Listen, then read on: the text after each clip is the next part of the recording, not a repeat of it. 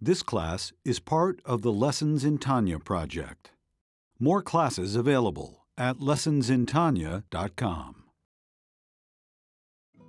Major funding for this Tanya class is provided by the Mettel Corporation.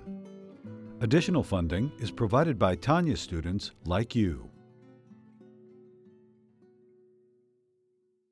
Lessons in Tanya.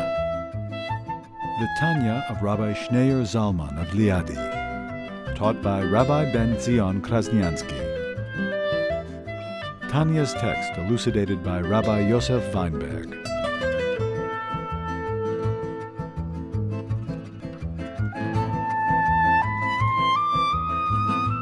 Page 729, in the middle of chapter 49. In the previous paragraph, we learned how the whole world was created through tzimtzum. Hashem had to contract His infinite light. And His light remains infinite.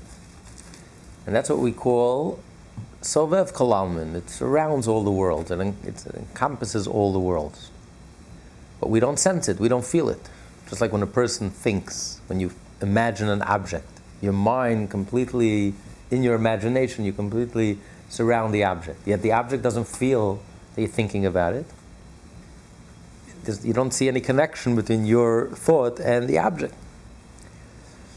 The difference is that when we think about the object only exists in our imagination. The actual object is not surrounded by our thought. When God thinks, His thought actually surrounds the object, and the object is encompassed by Hashem's thought. But just like when a human being thinks, you don't feel anything. We can't feel, we can't access that, we can't comprehend, we can't sense that level of Hashem encompassing, the all-encompassing light. It's there, it's within us, it remains unchanged, infinite, and yet we don't sense it, we don't feel it. And in order, from this infinite light, then you have the tzimtzum that Hashem concentrates Himself to create a very specific individual being with its own very specific nature and characteristic. And there's so many species and there's so many variations. No two blades of grass, no two snowflakes are alike. Everything is so unique. No two human beings look alike, although we come out from the same person, and yet none of us look alike and none of us think alike. And this variety, this comes about through the tzimtzum. Hashem hides and conceals His light, His all-encompassing light. We don't sense it, and therefore all we sense is the life force that we can grasp, which is the concentrated life force within us that we're conscious of. But the primary life force comes from the all-encompassing light, which we don't sense. And all of the worlds, from the highest to the lowest, is really made up of the same substance. The difference between higher and lower is only in the world of tzimtzum, which creates something finite and limited, something we're conscious of, concepts, time, space. And therefore we have a hierarchy. There's higher, there's lower, there's a million, there's one, there's greater, there's smaller, there's richer, there's poorer, there's more colorful, more dull. All of these differentiations are only in the world of Mamalik Kalam. God fills all the worlds, which is limited and finite. But the primary energy and vitality, which comes from God's all-encompassing light, there all of the worlds are all made up of the same.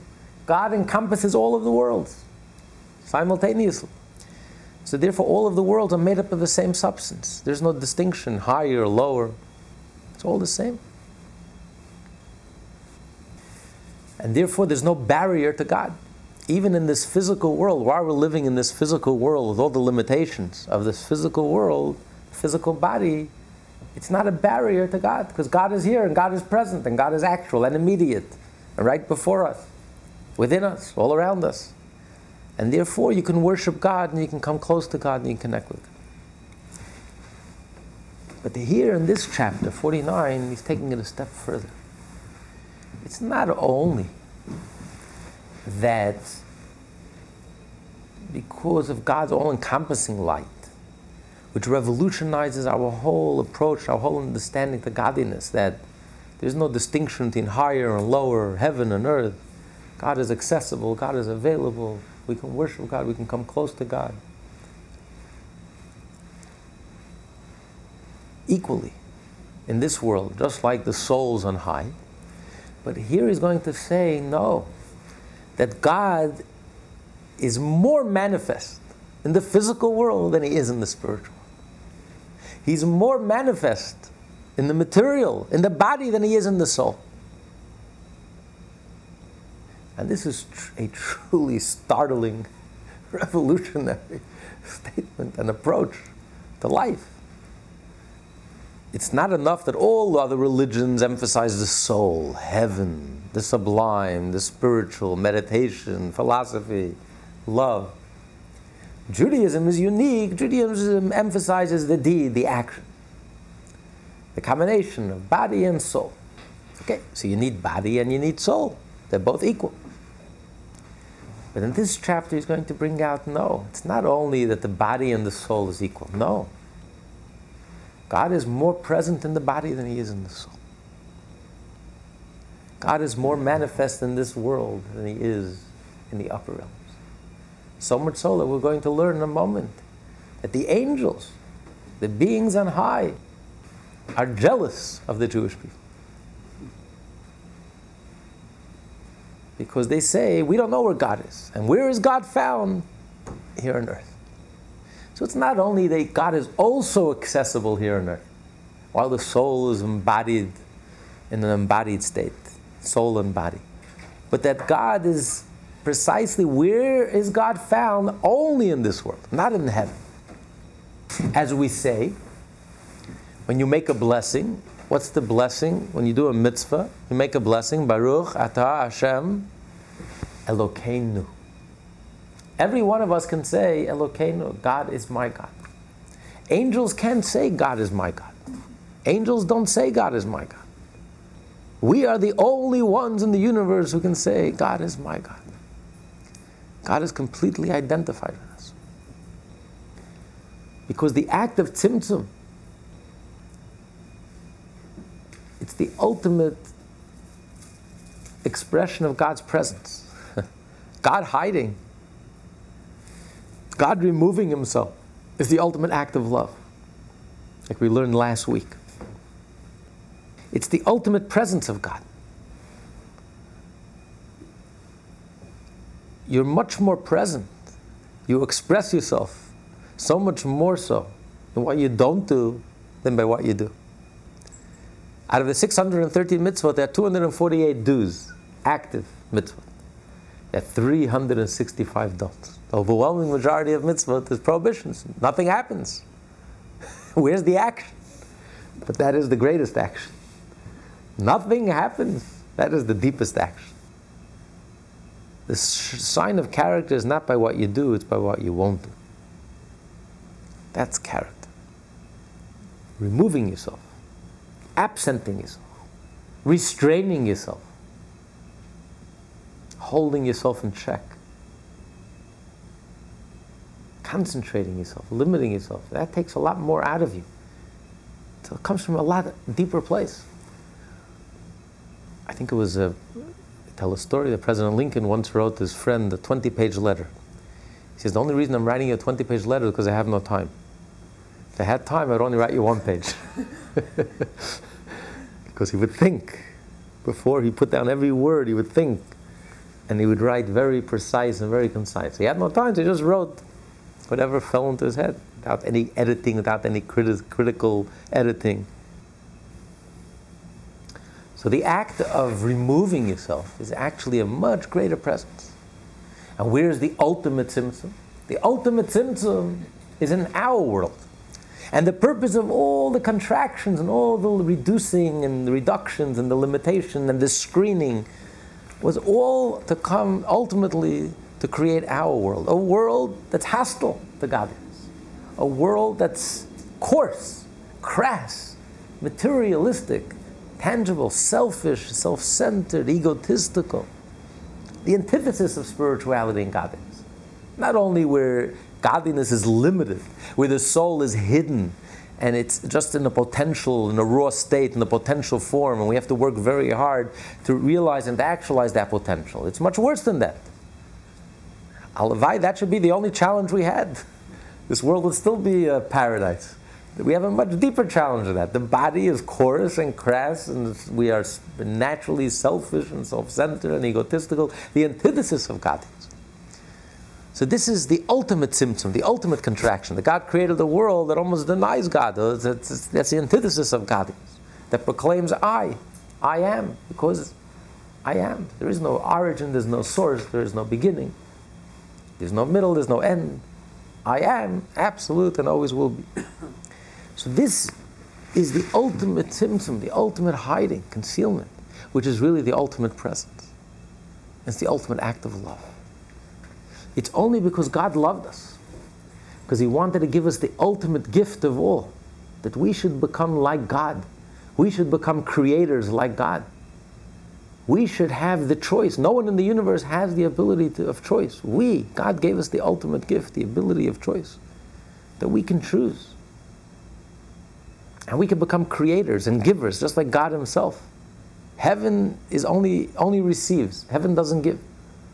Heaven can create. Heaven is very sterile. Only in this world do we have the creativity. We have the ability to create. We have the ability to give. We have the ability to become partners with God in creation. So God gave us the ultimate gift. It's the ultimate act of Hashem's love.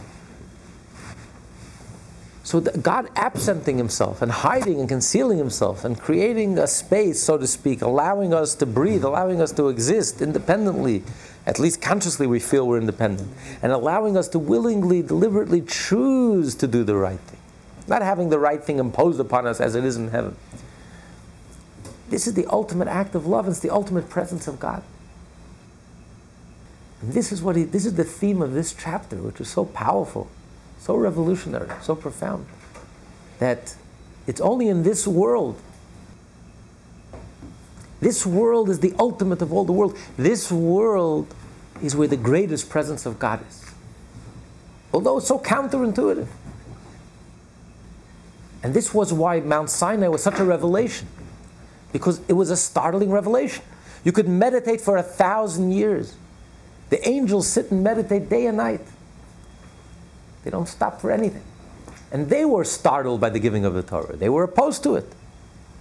Giving the Torah in this world, this coarse, crass, materialistic world, which is in the best day, it's like a little tiny needle hole. How much light could you fit through a needle hole?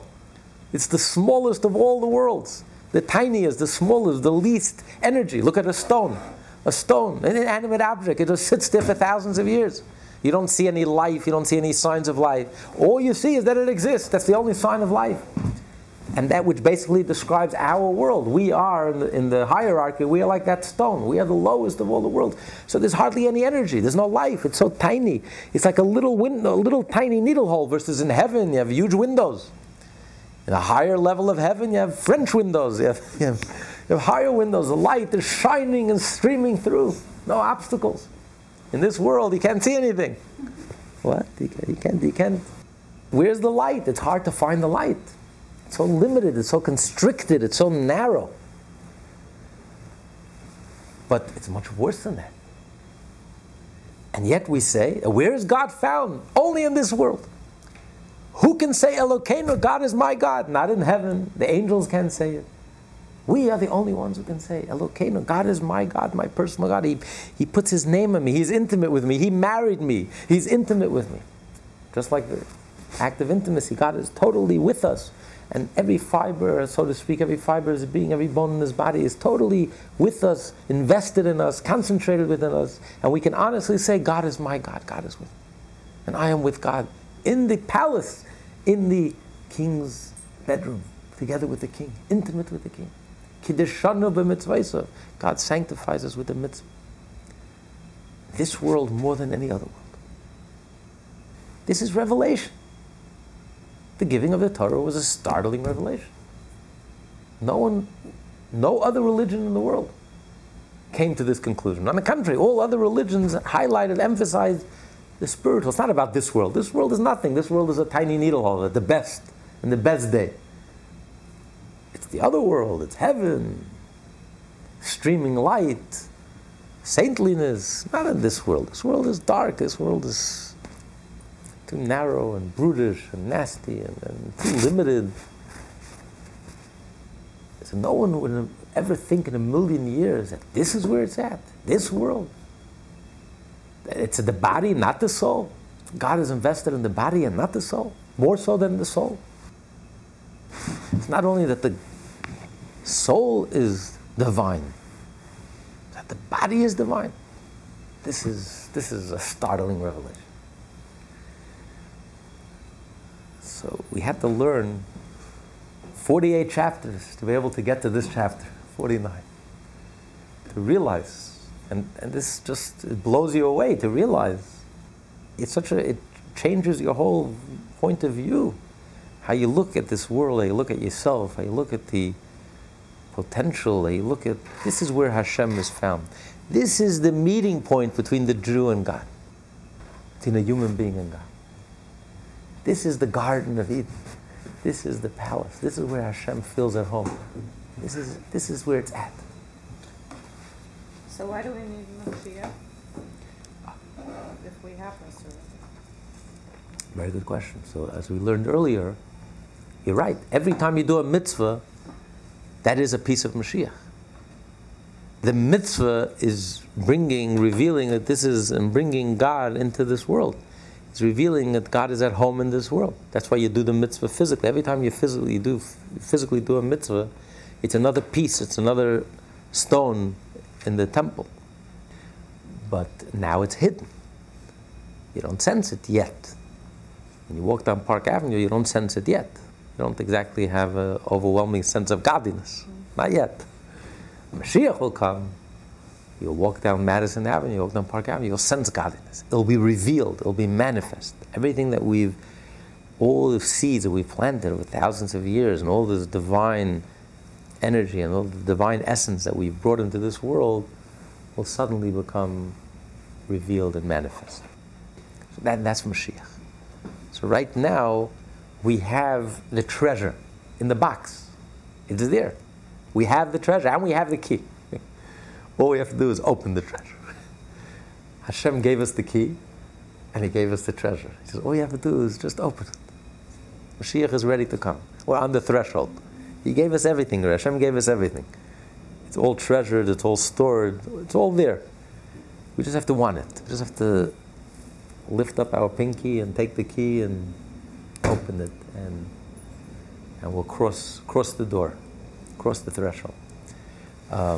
But that's what's going to happen when Mashiach will come. Mashiach will reveal everything that we've accomplished over the last 3,300 years. And that's what we want. We want it to be manifest. You know, it's not enough that Hashem is here, but it's a dungeon. Imagine inviting the king to a dark dungeon. You want to invite the king to a palace. You want your guest to feel comfortable. You want the king to feel at home.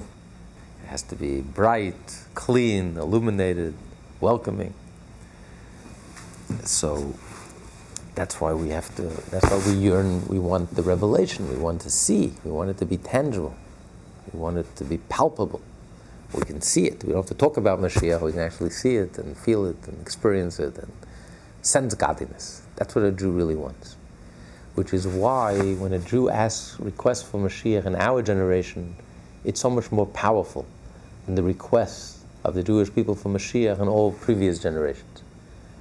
Which is why Mashiach is going to come in our generation as a result of our request and our genuinely wanting Mashiach. Because when a Jew wants Mashiach today, I mean, even with this economic crash and meltdown, the average person today lives far more luxuriously than even King Solomon lived.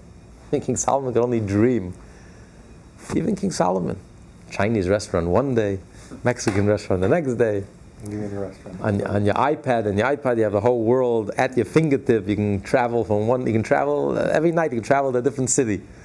Just on the internet, you just go. You can virtual travel. I mean, it's amazing what you can do today. You can accomplish today. You can achieve today. So when a Jew is yearning for Mashiach today, the average person, he has what to eat, he has what to wear, he's not. And yet, when Jews cry today for Mashiach, what are they yearning for? When a Jew had a pogrom, he needed Mashiach. Save me from Hitler. Save me from Chmelnytsky. Save me from the Romans, from the Greeks.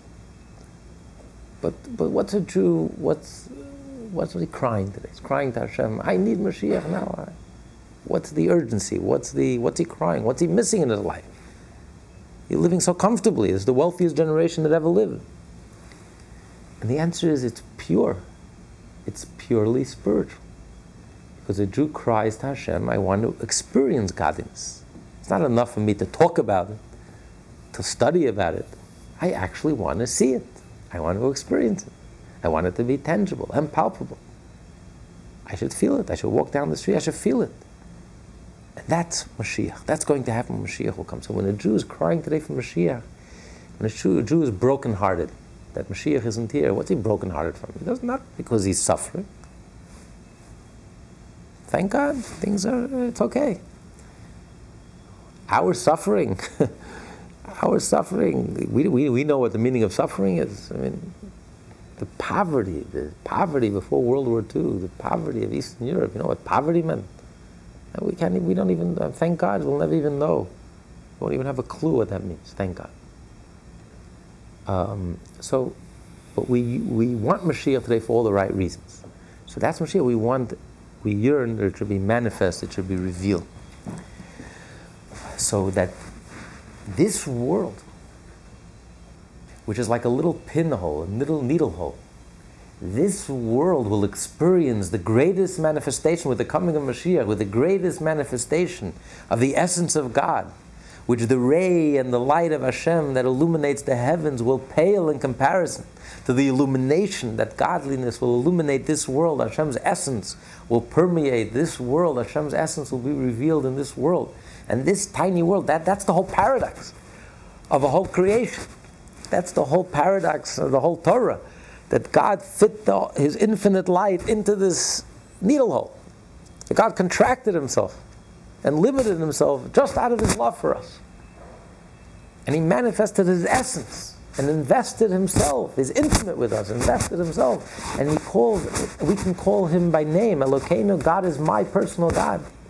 Because He's totally identified with each and every one of us in this world. That this world could contain and receive such an intense revelation, the greatest revelation, more intense than the revelation in the heaven and the heaven of heaven. This is so astonishing. This is so counterintuitive. This goes against religion, it goes against spirituality, it goes against everything. It goes against heaven, this is a revelation. This was the revelation of Mount Sinai of the Torah, such a startling revelation. And it caught us by surprise. It's completely unexpected. So this is what he's saying in this chapter. This is the ultimate, that the ultimate is in the physical, not the spiritual. God is more manifest in the physical than He is in the spiritual. God's essence is more manifest in the physical than He is in the spiritual. He expresses Himself. Yes, visibly, consciously, the light seems to be a greater reflection of Hashem. His light, just like the light of the sun reflects the sun, so God's infinite light is a reflection of Hashem. But the truth is that it's in the tzimtzum, in God restraining Himself and hiding Himself and contracting Himself.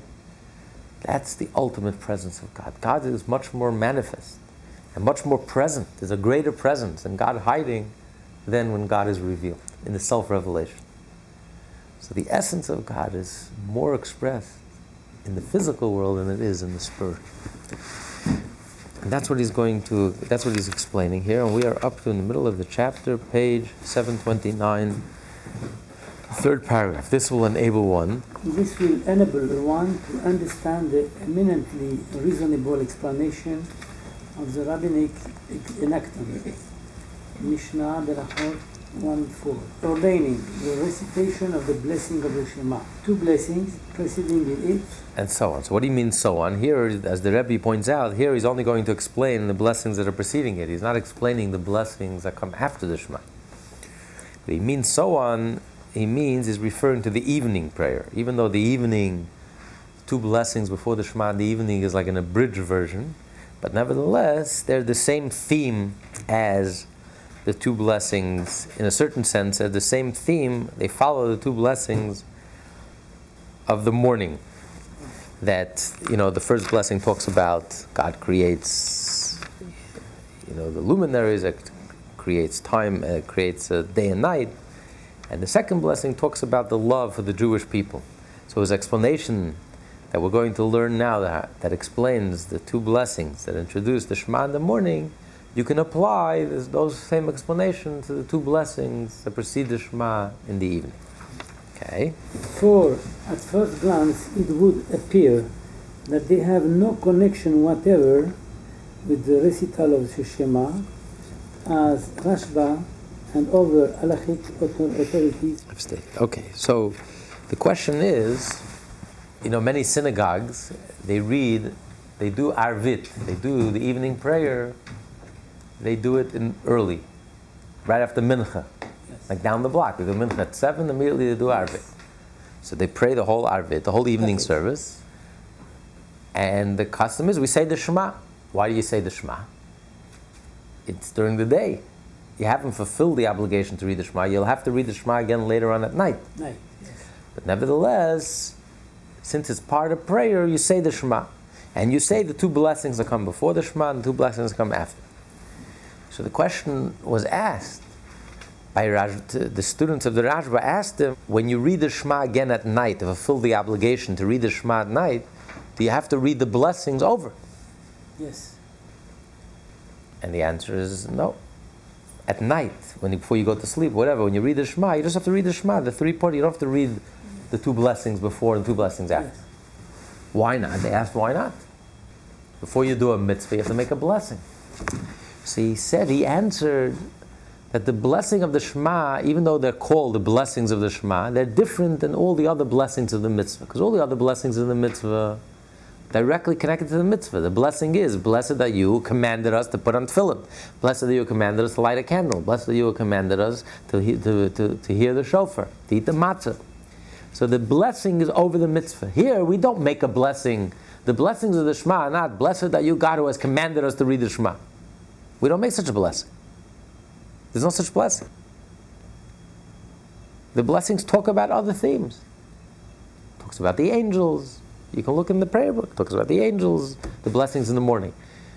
It talks about the luminaries, the sun and the moon and the stars. And it talks about the angels. The second blessing talks how God loves the Jewish people.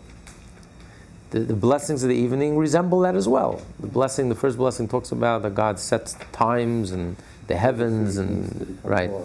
And the second blessing talks about his love for the Jewish people. But there's no mention of Shema. So he says these blessings are not blessings for the Shema. We don't make a blessing to read the Shema. That's a whole other discussion. Why don't we? It's a mitzvah. And for the same reason, we don't make a blessing to bless. Before we bless, say grace after the meal. Why don't you make a blessing before we sit down to say grace after the meal? According to Maimonides, this is the only biblically obligated blessing. All other blessings are rabbinic. The only biblically obligated blessing is after you wash, after you eat bread, you have to say grace after the meal. So we should make a blessing.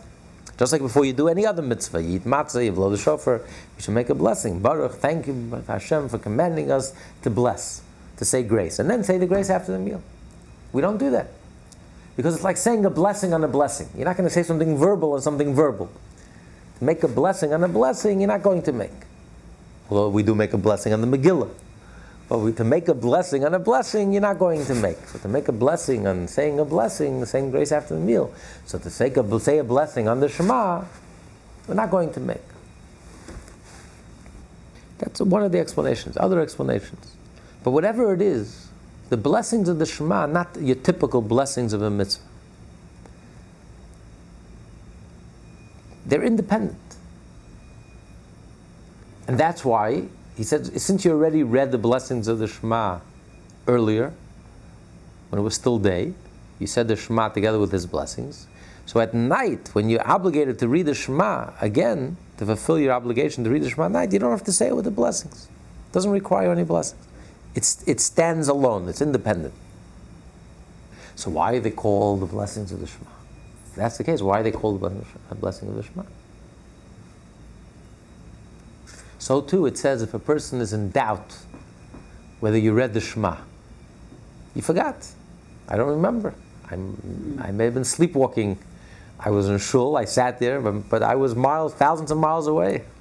I was thinking about my business trip, I was thinking about my conferences, my business deals, and I wake up from my trance, I don't remember. Did I say the Shema? Didn't I say the Shema? So the law states, the Shema you have to read over again. Because since the Shema you're biblically obligated to do, any mitzvah that you're biblically commanded, when in doubt, you have to be strict. So you have to say it again. But the blessings of the Shema you don't have to repeat. Since the blessings of the Shema are rabbinic, when you're in doubt, you give you the benefit of the doubt that you already said it, and therefore you're not allowed to say it again. You'll just be saying God's name in vain. So again, how could you read the Shema without the blessing? If you have to do the mitzvah again, you have to do it with the blessing. Because the blessings are independent. So why do they call them blessings of Shema? If they have no connection to Shema, obviously they have some connection to Shema. They're called the blessings of the Shema, and we do say it together with the Shema. So he says, according to what we explained till now we'll understand why they're called the blessings of the Shema. What's the connection? In this, they're unlike other rabbinic blessings pronounced over mitzvahs, where each blessing refers explicitly to the mitzvah itself, as for example the blessing to put one's children. Why then were they termed blessings of the Shema? And why was it ordained that they be recited specifically before it, when they are in no apparent way connected to it? The Alter Rebbe explains that the purpose of those blessings is to serve as a preparation to the Shema. The main objective of the Shema is attaining a love of God with both one's inclinations, so that not only the divine soul, but the animal soul and the Yetzer Hara all come to love God. And for this, one must first meditate on the contents of the blessings of Shema, which describe the self-nullification of the angels and other creatures. Thus, the blessings preceding the Shema are indeed similar to other blessings. Just as the sages instituted blessings to be recited before performing any other particular mitzvah in order to make the person a fit receptacle for the beneficent flow he receives from its performance, so too did they institute the blessings preceding the Shema in order for one to properly perform that mitzvah. So that's why they're called blessings of Shema. Just like the blessings are preparation to spiritually orient you, to do the mitzvahs, you have to prepare yourself, and the blessing puts you in the frame of reference, in the frame of mind, and prepares you to do the mitzvahs. So too, the blessings of the Shema put you in a frame of mind and enable you to read the Shema. It's not just reading the Shema. The mitzvah is not just to mouth the words and to read the Shema. The mitzvah is to experience what you're reading. What are you reading? What's the mitzvah of Shema? What mitzvah are you reading in the Shema? The mitzvah to love Hashem, and to love Hashem with all your heart. So in order to fulfill this mitzvah to love Hashem with all your heart, the only way to do this is to put you in the right frame of reference, frame of mind.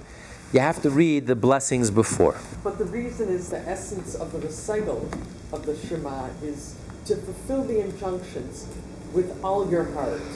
That is, with both inclinations. That a Jew should love God with the whole of his heart, even with his animal soul and evil inclination. That is to say, to withstand anything that hinders him from the love of God.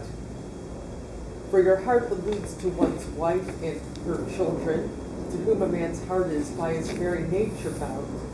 So have the sages of blessed memory commented on the verse, for he spoke and it came to pass, that this refers to one's wife. He commanded and it stood fast, that this refers to the children, i.e. it is God's command that imbues a man's nature with the bond to his wife and children. These are your heart, the things to which this heart is bound, and they are not to hinder his divine service. And by your soul and might is understood literally, your life and sustenance. They too should not act as an impediment to spiritual service. All are renounced for the love of God. Thus, neither the things found within, the animal soul and evil inclination, nor those things without, one's wife, children, and sustenance, should hinder a person from those matters which lead to the love of God. So he builds up. First he says, love God with all your heart, meaning your internal self, including that part of you that's not spiritual, that part of you that's earthy and fun-loving and hot-blooded and is attracted to materialism. The hedonist in you. Right, the ego, the natural self, it's attracted to material things, doesn't appreciate finer subtleties, spirituality, godliness. But even that part of you should also come to love God. That's the inner obstacle. But then you have the outer obstacles. We have our natural attachments to the things that we love. Our heart is connected to our children and our spouse, and we're attracted to them, we love them, and we care a lot about them. And then there's our financial well-being, our careers, our financial well-beings. And any of these could be an obstacle. It's like an obstacle course that gets in the way of my developing a relationship with Hashem. Who has the time? I'm so busy. Firstly, who wants to? A part of me has no interest. So that's a struggle, to get that part of me to also want and love Hashem. And then I'm busy with my wife, with my spouse, my husband, I'm busy with my children. And then I'm busy with my responsibilities, my career, my business. There's so many obstacles, and legitimate obstacles. Not like the Torah tells you. It's your first obligation, you have to take care of your spouse, and you have to take care of your children. But what the Torah is telling us to accomplish is to achieve such a level of dedication, which is unprecedented. How is it possible in this world, in this earthy, physical world? We are, at best, we are that tiny little needle hole. There's so little spirituality that can come through because we just don't have the ears, and we don't have the eyes, and we don't have we're not tuned in to that frequency. We're tuned in to a very narrow frequency. We can only hear a little static. Sometimes something comes through and it's very static, and you have to adjust the dials, and you can barely make out the sound or the meaning. It's barely coherent. I mean, this is in the best of time. So how is it possible that we, who are so earthbound, such materialistic beings, how is it possible that we should have this incredible dedication to Hashem? We're so dedicated, even more so than angels.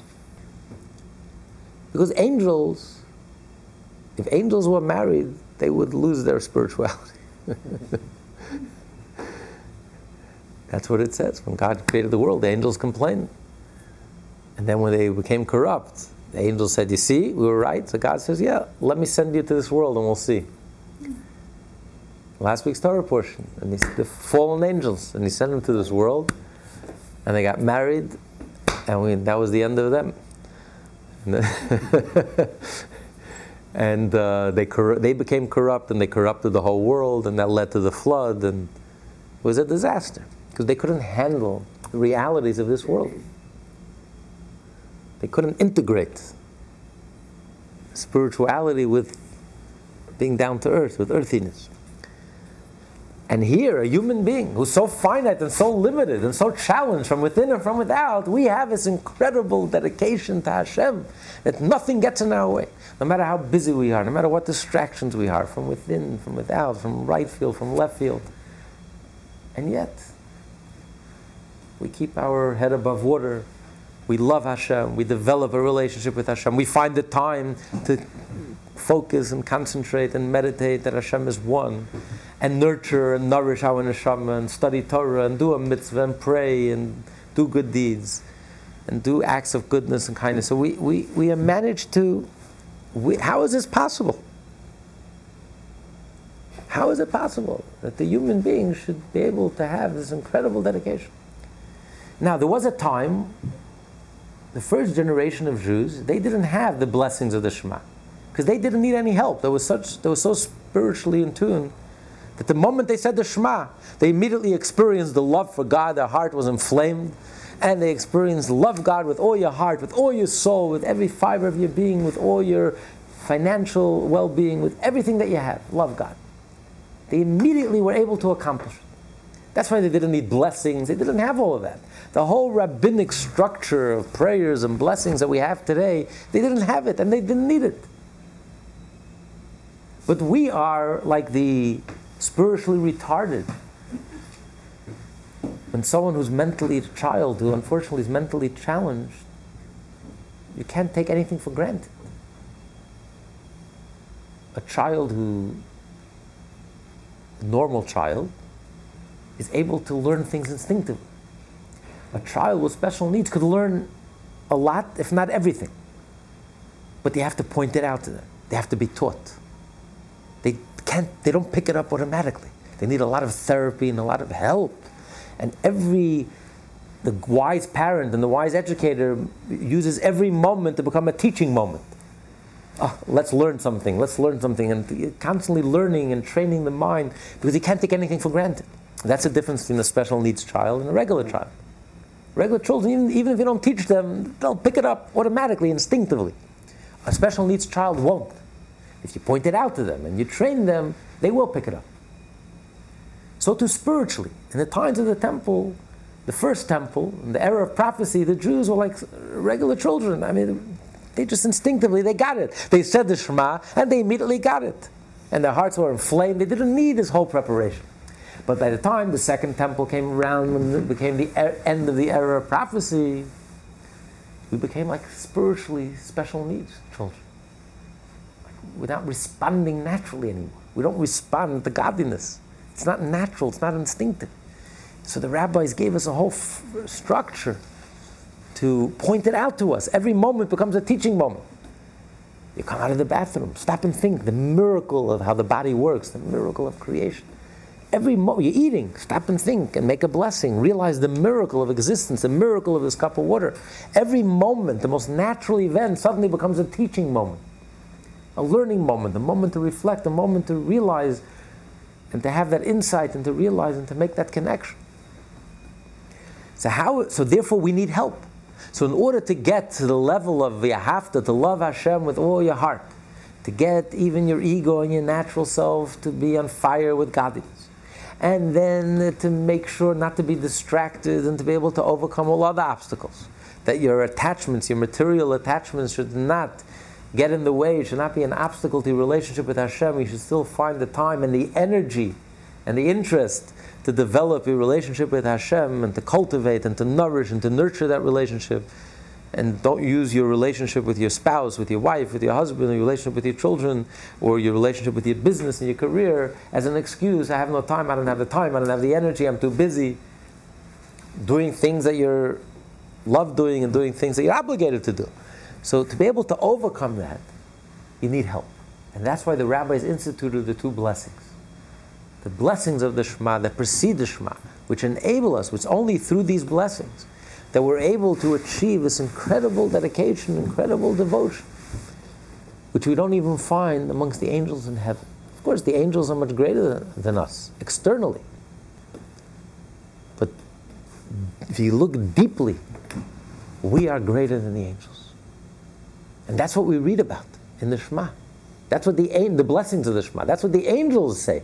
The angels realize and acknowledge that we have something that they don't have. God's presence is on earth, not in heaven. Because the dedication that we have doesn't exist in heaven. Despite the darkness and despite the obstacles from within, in heaven there are no obstacles. In heaven everything is clear. There's clarity. It's crystal clear. You don't need faith in heaven.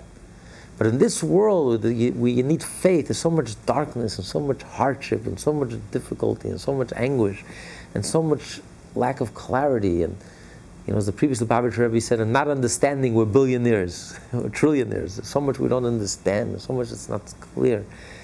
And yet, despite all of that, we're so dedicated and we love Hashem with all our heart and with all our soul, with all our might. This is something astonishing. So how is it possible?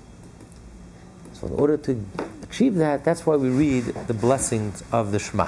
But how can physical man attain this level of godly love that nothing can obstruct?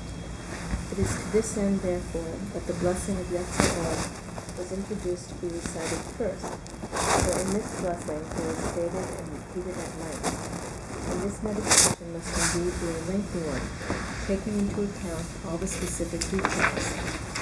The account and order of the angels standing at the world's summit, in order to proclaim the greatness of the Holy One, blessed be He, how they are all nullified in His blessed light, and pronounce and fear and sanctify Hashem's name, and declare and fear holy meaning, by saying holy, that he is apart from them and does not clothe himself in them in a revealed state.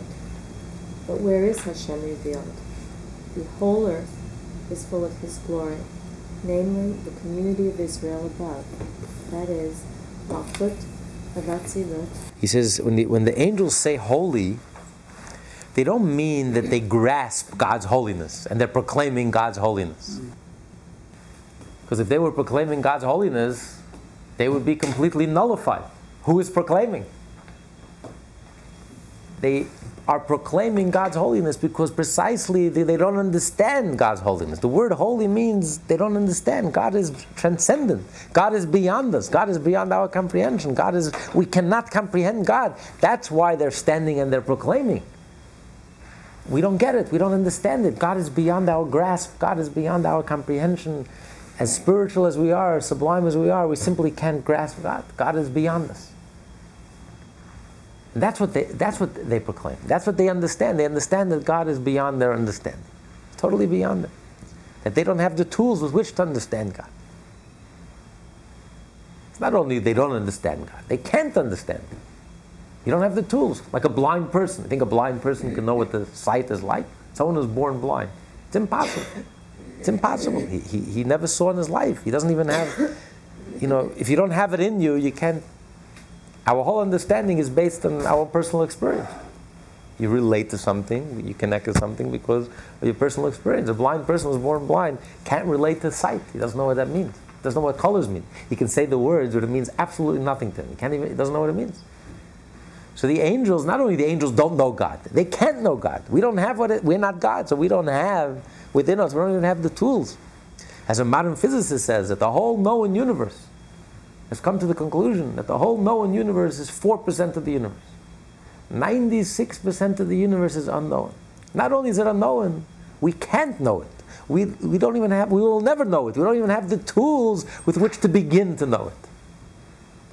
So that's what the angels mean when they say, Kadosh, God is holy. We can't understand. God is totally beyond our comprehension. It's not like the concept is so deep I don't understand it yet. Come back to me in a week and I'll explain it to you. Give me a week, it'll sink in, it'll settle in, and then I'll explain this very deep concept. Holy means I'll never understand. I can't understand. I don't have what it takes to understand. God is totally beyond me, and that's why they're standing and proclaiming. It bothers them. It bothers them that, and therefore they yearn. They want to come close to God, but God is beyond them. God is totally beyond them. And where is God found? This level of holiness that totally transcends the level of the angels and spirituality and meditation and religion. Where is this God found? But where is God revealed?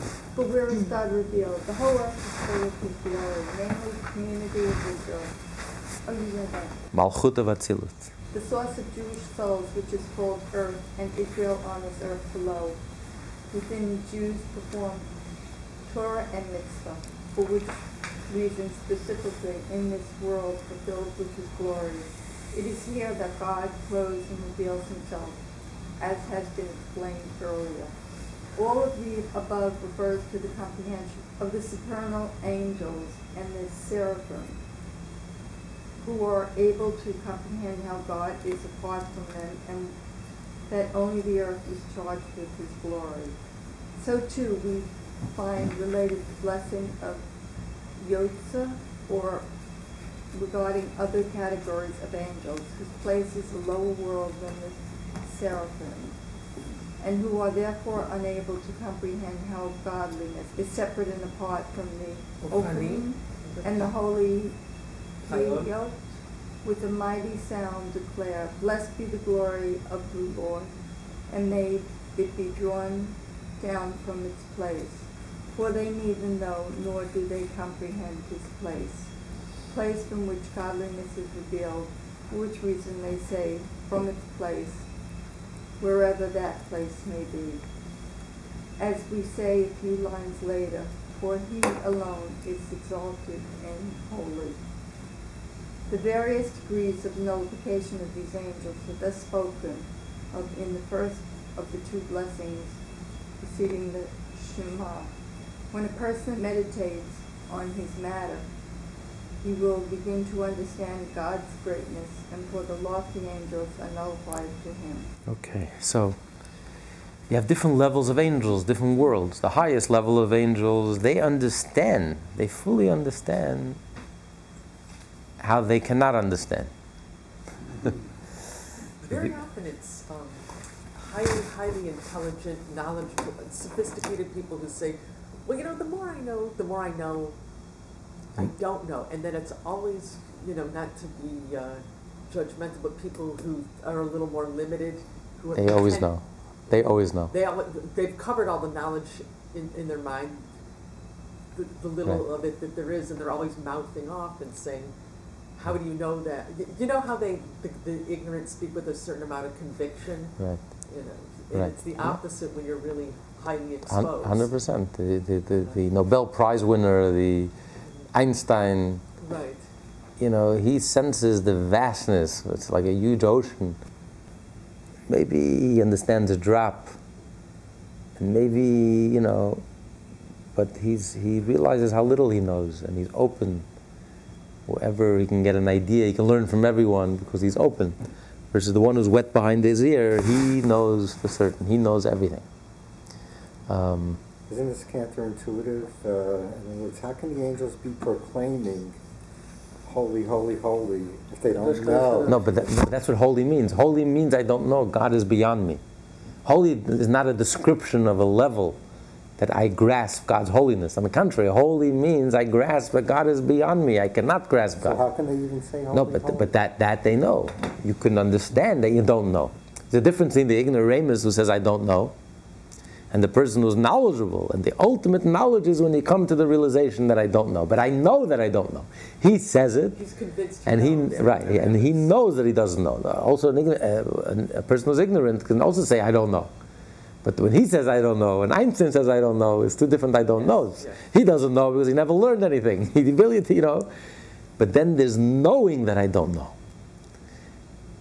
There's more to know. Knowing that's more. Or like the modern physics. Once you got to the cutting edge of science and modern physics, you realize the paradoxical nature of reality. You realize it totally defies logic. So you realize I don't know. It's beyond my comprehension. How you have particles wave simultaneously. It's an ultimate paradox. It's squaring a circle. But it's a fact. So I know that I don't know.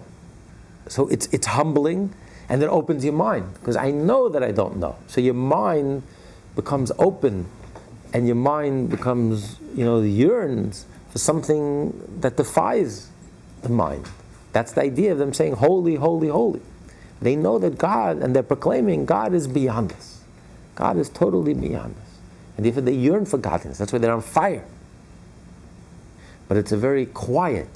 That's why versus the other angels, the lower level of angels, it's very noisy. It's very noisy. Who makes noise? As the Talmud says, like you said earlier, an empty pushka makes a lot of noise. There's one coin in there and the whole world hears. A full pushka doesn't make a sound. So to a person who's full of content, quiet, unassuming, doesn't make noise. A person who learned one word and he's so taken with himself. He's a legend in his own mind. If you have any doubt what a genius is, he'll be the first one to tell you. He makes noise, he can't stop ringing the bell. He can't stop blowing from himself and pushing himself. But there's nobody home, there's nothing there. Void. Versus the person who's really full, doesn't quiet, shy, still, no ego, no arrogance, no embellishment, no exaggeration, doesn't have to push himself. Who pushes himself to the front? Who's usually the first one to push himself to the front? The one who belongs in the back pushes himself to the front. The one who really belongs in the front doesn't mind sitting in the back. That's not, That's for the angels who don't understand. They're not on the level of the angels of Israfim, who are from the world of Bria, the world of pure intellect. They're more the emotional angels, the practical angels. But they get very excited. They're just excited, but they don't understand. When you don't understand something, you make a lot of noise. So they're making a lot of noise, a tumult. When you're next to the king, it's quiet. In the palace, it's dignified, it's quiet.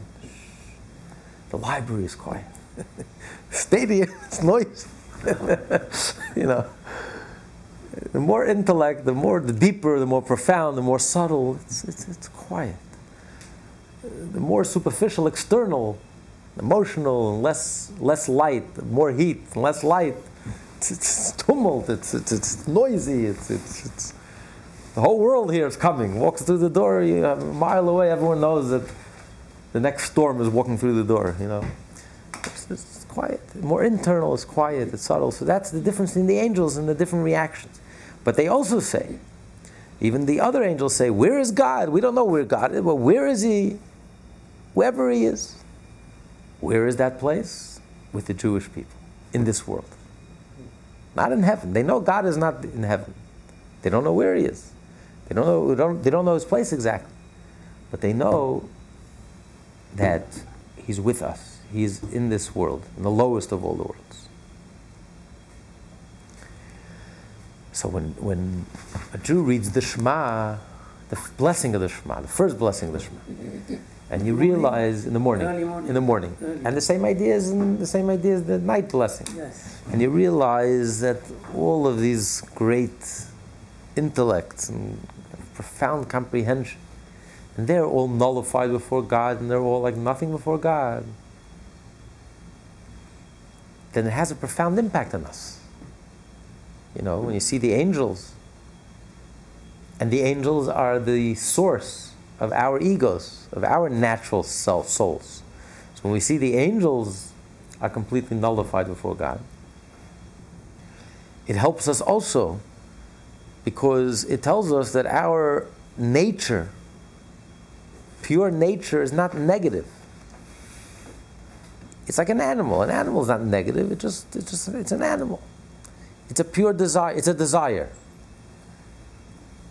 An animal naturally and instinctively is pulled downward. So you have to guide the animal. You have to direct the animal. You have to, you know, you ever went on horseback riding and the animal stops, and if it was up to the animal, it would stop and eat the grass. It's not interested in. You have to take it and give it a little zets, you know, to get his attention. Come on, move. Otherwise, all it wants to do is it wants to eat. Sometimes it doesn't know when to, you know, sometimes you have to protect it. Sometimes it's eating grass that's poison, it's no good, you have to watch it. So the animal itself, the animal within us, is not necessarily bad. We want to have fun. Not necessarily negative things, we want to have fun. Life should be fun, thrilling, entertainment, exciting. There's nothing wrong with that. But the only difference is that we associate fun with external things, indulgence, superficial things. We don't realize what real fun is. Coming to shul, coming to Tanya, studying Torah, doing a good deed, doing a mitzvah. Okay, so you have to educate the animal. But once you realize where does this animal come from, where does this energy, this desire come from? It comes from the angels. The source of the animal soul is the angels. And what do the angels want? The angels are spiritual beings. So that's my source. That's where I come from. So therefore, what do I really want? In other words, if you really go deep down, if you strip away the externals, what do we really want in life? We're yearning for something. We're hungering for something. We're yearning for something. We want something. What do we really want? You think you want something external, superficial, skin deep, materialistic. But the truth is, we talk about the angels because that's really us. Deep down, what does our egos want? What does our natural selves want? What are we really looking for? What we're really looking for is something spiritual. That's who we really are. That's the essence of our animal soul. Look at its root, look at its source, which is the angels. What are they all about? What are they yearning for? What's their life? What's their aspiration, their goal, their ambition in life? To become one with God, to become nullified before God, because they're seeking God. So what are we really seeking for? We think we're seeking Las Vegas, or seeking this or that, but the truth is, what we really want in life, what we're really seeking for, we want to have fun, we want energy. But what's real energy, what's real life? It's only godliness. That's life. That energizes us. That makes us vibrant, alive, vigorous. So it helps us reorient ourselves. This helps us fulfill the mitzvah, love God with both your heart, with your godly soul, together with your ego soul, your natural soul. So you're pulling in, every part of you suddenly feels a pull and an attraction to godliness. So that's the effect of the first blessing. But then comes the second blessing, and he's going to tie in the second blessing with the first blessing in a novel way, okay? And then we come to the second blessing. You know what? We'll save the second blessing to next time. Usually the last few minutes we open up any questions, comments, thoughts. To love God with your ego soul and mind. Not only with your godly soul, which naturally loves God, but even to love God with your ego should also love God. Your fun-seeking, thrill-seeking self should also develop a feeling, a taste for godliness. You want to have fun, but you should educate yourself. You know what fun is? Real fun. You want energy. You want life. What's real life? The source of life. Hashem. The more plugged in we are, the deeper our connection, the more alive we are, the more recharged we are, the more rejuvenated we are. Pun intended. It says here, but the animal soul and the Yetzer Hara also come to love God. Right. I mean, what's the difference between the animal soul and the Yetzer Hara? The Yetzer Hara is the expression of the animal soul. It's an aspect of the animal soul. The animal soul is the ego, your natural soul. That part of you that wants to live, self-preservation, continue existence, continue your ego, continue your existence. Part of that whole soul is the Yetzer Hara. The Yetzer Hara is that pull, that siren, the red siren that pulls you towards instant gratification, indulgence, materialistic pleasures, and pulls you away from the more subtle, the more refined, the intangible, the godly.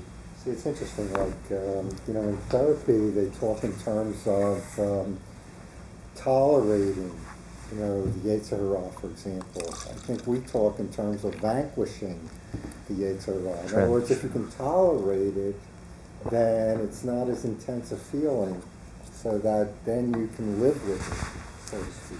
Here we're not talking only about vanquishing, but here we're talking about something more than vanquishing. We're talking about transforming. It's one thing to vanquish the enemy. It's another thing turning the enemy into a friend. The godly soul is very ambitious. Not happy just to vanquish, to defeat the ego, the natural soul. It wants to transform the natural soul. You should want to do the right thing. Not only to suppress your urges and instincts, but you should want to do the right thing, and you should be repulsed, and you should not want to do something that's wrong. The godly soul is very ambitious fellow. Wants to totally, not just conquer the body, conquer you, wants to totally transform you. And then wants to ride the horse. And when you ride the horse, you can get a lot further. A person could walk, but you'll never get you as far as if you ride the animal. The animal can take you places you can never go to on your own. So if you're only serving God with your godly soul, it's very limited. It's only by engaging your animal soul, that thrill-seeking self, that fun-seeking part of you, and you harness it, and you sublimate it, and you teach it, and you reorient it and shift it to realize that this is what you want, this is where you're going to get your energy from, this is where you're going to nash from, this is wholesome, this is what you're really looking for, and it starts wanting and enjoying shul. Instead of shul, but something that you enjoy. You enjoy learning. You enjoy doing an act of selflessness, of goodness and kindness. You enjoy connecting with Hashem. It becomes joyful, So what's the passionate. difference between the animal soul and the Yetzer Hara? The animal soul is ego, is the whole soul. It's a soul. Yeah. The Yetzer Hara is your It's an emotion, is expression. the emotional expression of your ego. That's all it is. Just like the Yetzer Tov. There's the godly soul. It's a soul, as we learned in Tanya earlier, chapter 2. And versus the ego is a soul, as we learned at the end of chapter 1. You can look it up in lessonsintanya.com. It's a garment? Not a garment, it's a soul. No. But the emotions is an aspect. Emotions are not garments. Emotions is your personality, it's your character, it's you. But it's an aspect. As a result of your ego, you're pulled, you're attracted towards materialism. So that's your emotion speaking. as a result of a godly soul, you feel a pull towards godly things. That's your godly emotions. But it's a result of a whole soul. Because your godly soul senses godliness, that's why you desire and you're attracted to godly things. Because your ego nature is very earthbound, that's why you're naturally, emotionally attached to materialistic things.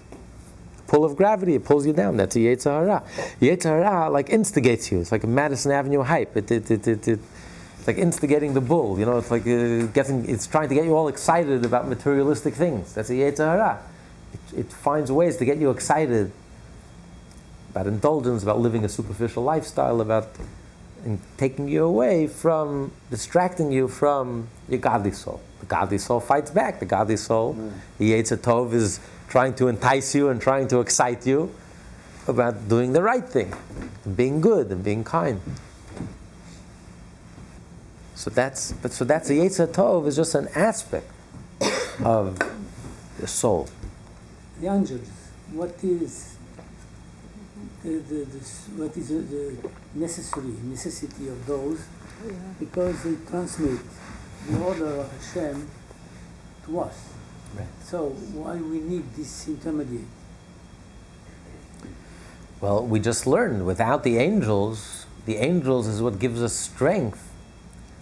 Because when we realize that the angels are us, because that is the source, the root of the animal soul within us, our egos, our animal soul. But the animal soul within us is very far away from its root. It's very far away from its source. It speaks a different language. The angels are pure spirits. Our natural ego souls are talking a different language. They're talking highfalutin Hebrew, and my animal soul is talking Mamalosh. We're not talking the same language. But then when you realize you reconnect your animal soul with its source, look at the angels. Look how they're serving God. Look how completely nullified before God. Look how they're yearning for God. And that's what they want in life. That's the whole life. That's the whole ambition. That's the whole desire, the whole yearning. All the time.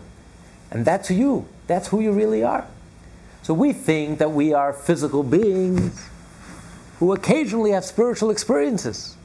What the first blessing of the Shema reminds us is that we are spiritual beings that are having human experiences. But essentially we are spiritual beings. We're like angels in a body. And even our animal soul, its origin is the angel. So what we really want, it's like deciphering. The angels help us decipher, interpret what we really say to ourselves. You think you want to have fun, you want something, you want that donut. No, that's not what you want. Yes, you're looking for something, you're yearning for something, you're restless, you're looking, but what are you really looking for? A little Torah. That's what you're looking for. You don't realize it. But by the angels, and thinking about the angels, and thinking how they serve Hashem, and they're on fire, and they're constantly yearning, and the lower level of angels are creating a tumult, and you realize that that's me. That's what I really want. That's who I really am. Don't be confused for a moment. Don't think for a moment that you're not. That's who you really are. And that's what you really want. And that's the only thing that will really satisfy. So that can help you lift you up. That can help you turn around. That can give you the strength that you need in order to feel that love for Hashem. And get your ego to love Hashem. That pull, that attraction towards godly things. So in order to be spiritual, in order to achieve that level of spirituality, we need the angels. We need that whole realm of angels, of spirituality, of egolessness, of selflessness, of energy, pure energy, and love, and light, and goodness. That gives us the strength. But it's all for our sake, like he said earlier. All of the worlds, the upper worlds, the higher realms, is all created for our sake. That's why in Rosh Hashanah it says the angels are judged. Why are the angels judged? Why are they punished? What did they do wrong? They're the Boy Scouts. They're perfect. They haven't done anything. Because if we are punished, then they are punished. The whole purpose of the angels is for us. So if we're not living up to our selves, our potential, then the angels get demoted. The angels are punished. Because their whole being is just for our sake. So the angels should help us. They're trying. we have How to. are they trying? We have Messengers. to. We have to be open. We have to. Every Shabbos we say Shalom Aleichem. The angels are escorting us all the time, but we have to be open to it. It's more difficult to be a mensch than it is to be an angel. It's easy to be an angel. To be a mensch, that's why the soul is superior to an angel. But the angel is the source of our natural souls, of our ego. That they're glorifying. What? Yes. Yeah. And therefore, that gives us the strength to be able to deal with our egos. Continue. To be continued. This class is part of the Lessons in Tanya project. More classes available at lessonsintanya.com.